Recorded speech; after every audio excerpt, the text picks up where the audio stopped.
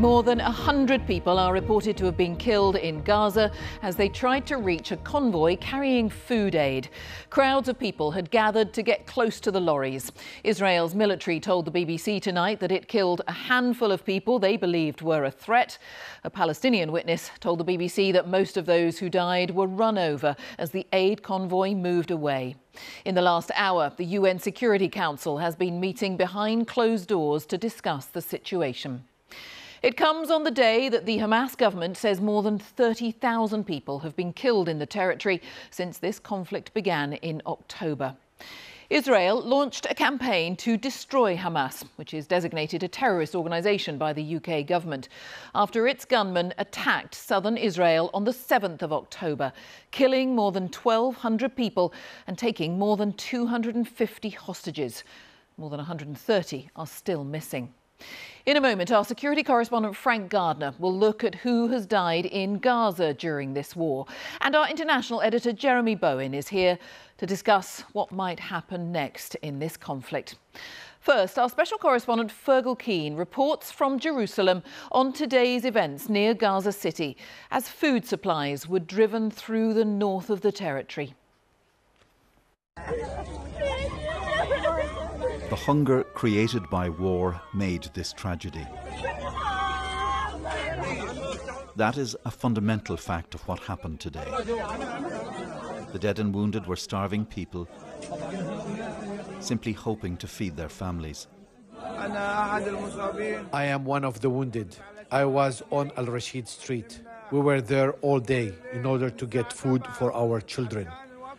But we paid for that aid with our blood.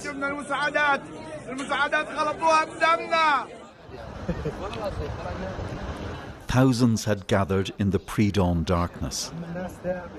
They'd heard trucks were coming with aid. There were farmers, mechanics, our BBC cameraman, teachers, a doctor from a local hospital. كل شباب ورجال غزة والشمال موجودين هنا حاليا عشان ياخذوا طحين ومش خجلان احكيها عادي لأن احنا وصلنا حد المجاعة. An Israeli drone filmed people crowding the aid trucks. It is a striking depiction of human desperation. The military said tanks were securing the convoy to ensure aid was distributed, and blamed people in the crowd for the chaos. Some began violently pushing and even trampling other Gazans to death, looting the humanitarian supplies. The unfortunate incident resulted in dozens of Gazans killed and injured. The army also said troops opened fire, first in the air as a warning, and then at the legs of people it said posed a threat to soldiers. Watch this man crawling along the ground away from the food convoy.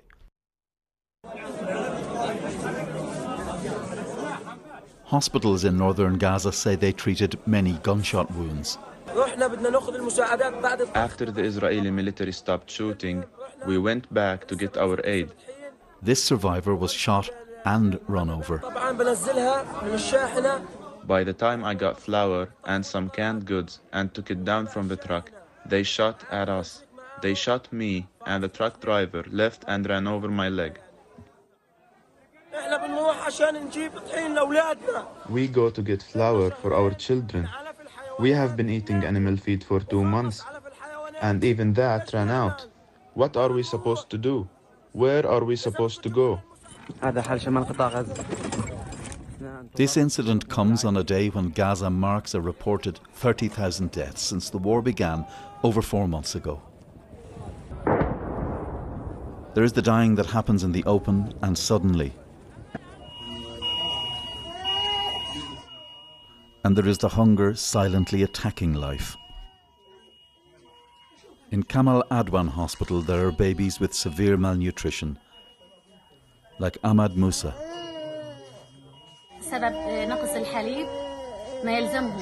This child is suffering from severe dehydration due to lack of milk.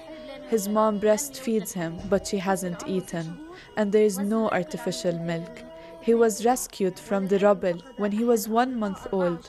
He lost 24 members of his family. The girl in the red incubator died as our cameraman filmed, an already serious medical condition worsened by hunger. Nearby, great struggles still for little bodies. Fergal Keane, BBC News, Jerusalem. Well, as we've heard, the Hamas-run health authorities in Gaza say more than 30,000 Palestinians have been killed since Israel started its military action in October. BBC Verify has been examining how many of those killed were members of Hamas. Here's Frank Gardner. Yeah, BBC Verify has been covering this war ever since the October the 7th raid on Israel.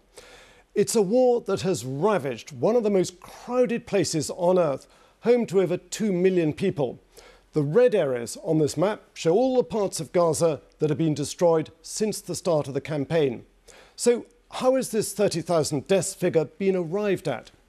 It's based on the number of dead bodies brought to hospitals and then identified. The World Health Organization has previously endorsed Gaza's health ministry casualty figures as being credible. If anything, 30,000 could even be an underestimate due to bodies still buried under the rubble. So let's break this down. As you can see from this graph, the vast majority of those killed have been women and children. Nearly half of Gaza's population is under 18. Separating out civilian deaths from Hamas fighters is not easy. Those fighters are often embedded amongst the civilian population. Some are in uniform, some are not. Israel has accused Hamas of using Gaza's civilian population as human shields. But there is no question that those civilians are suffering the brunt of Israel's military operation.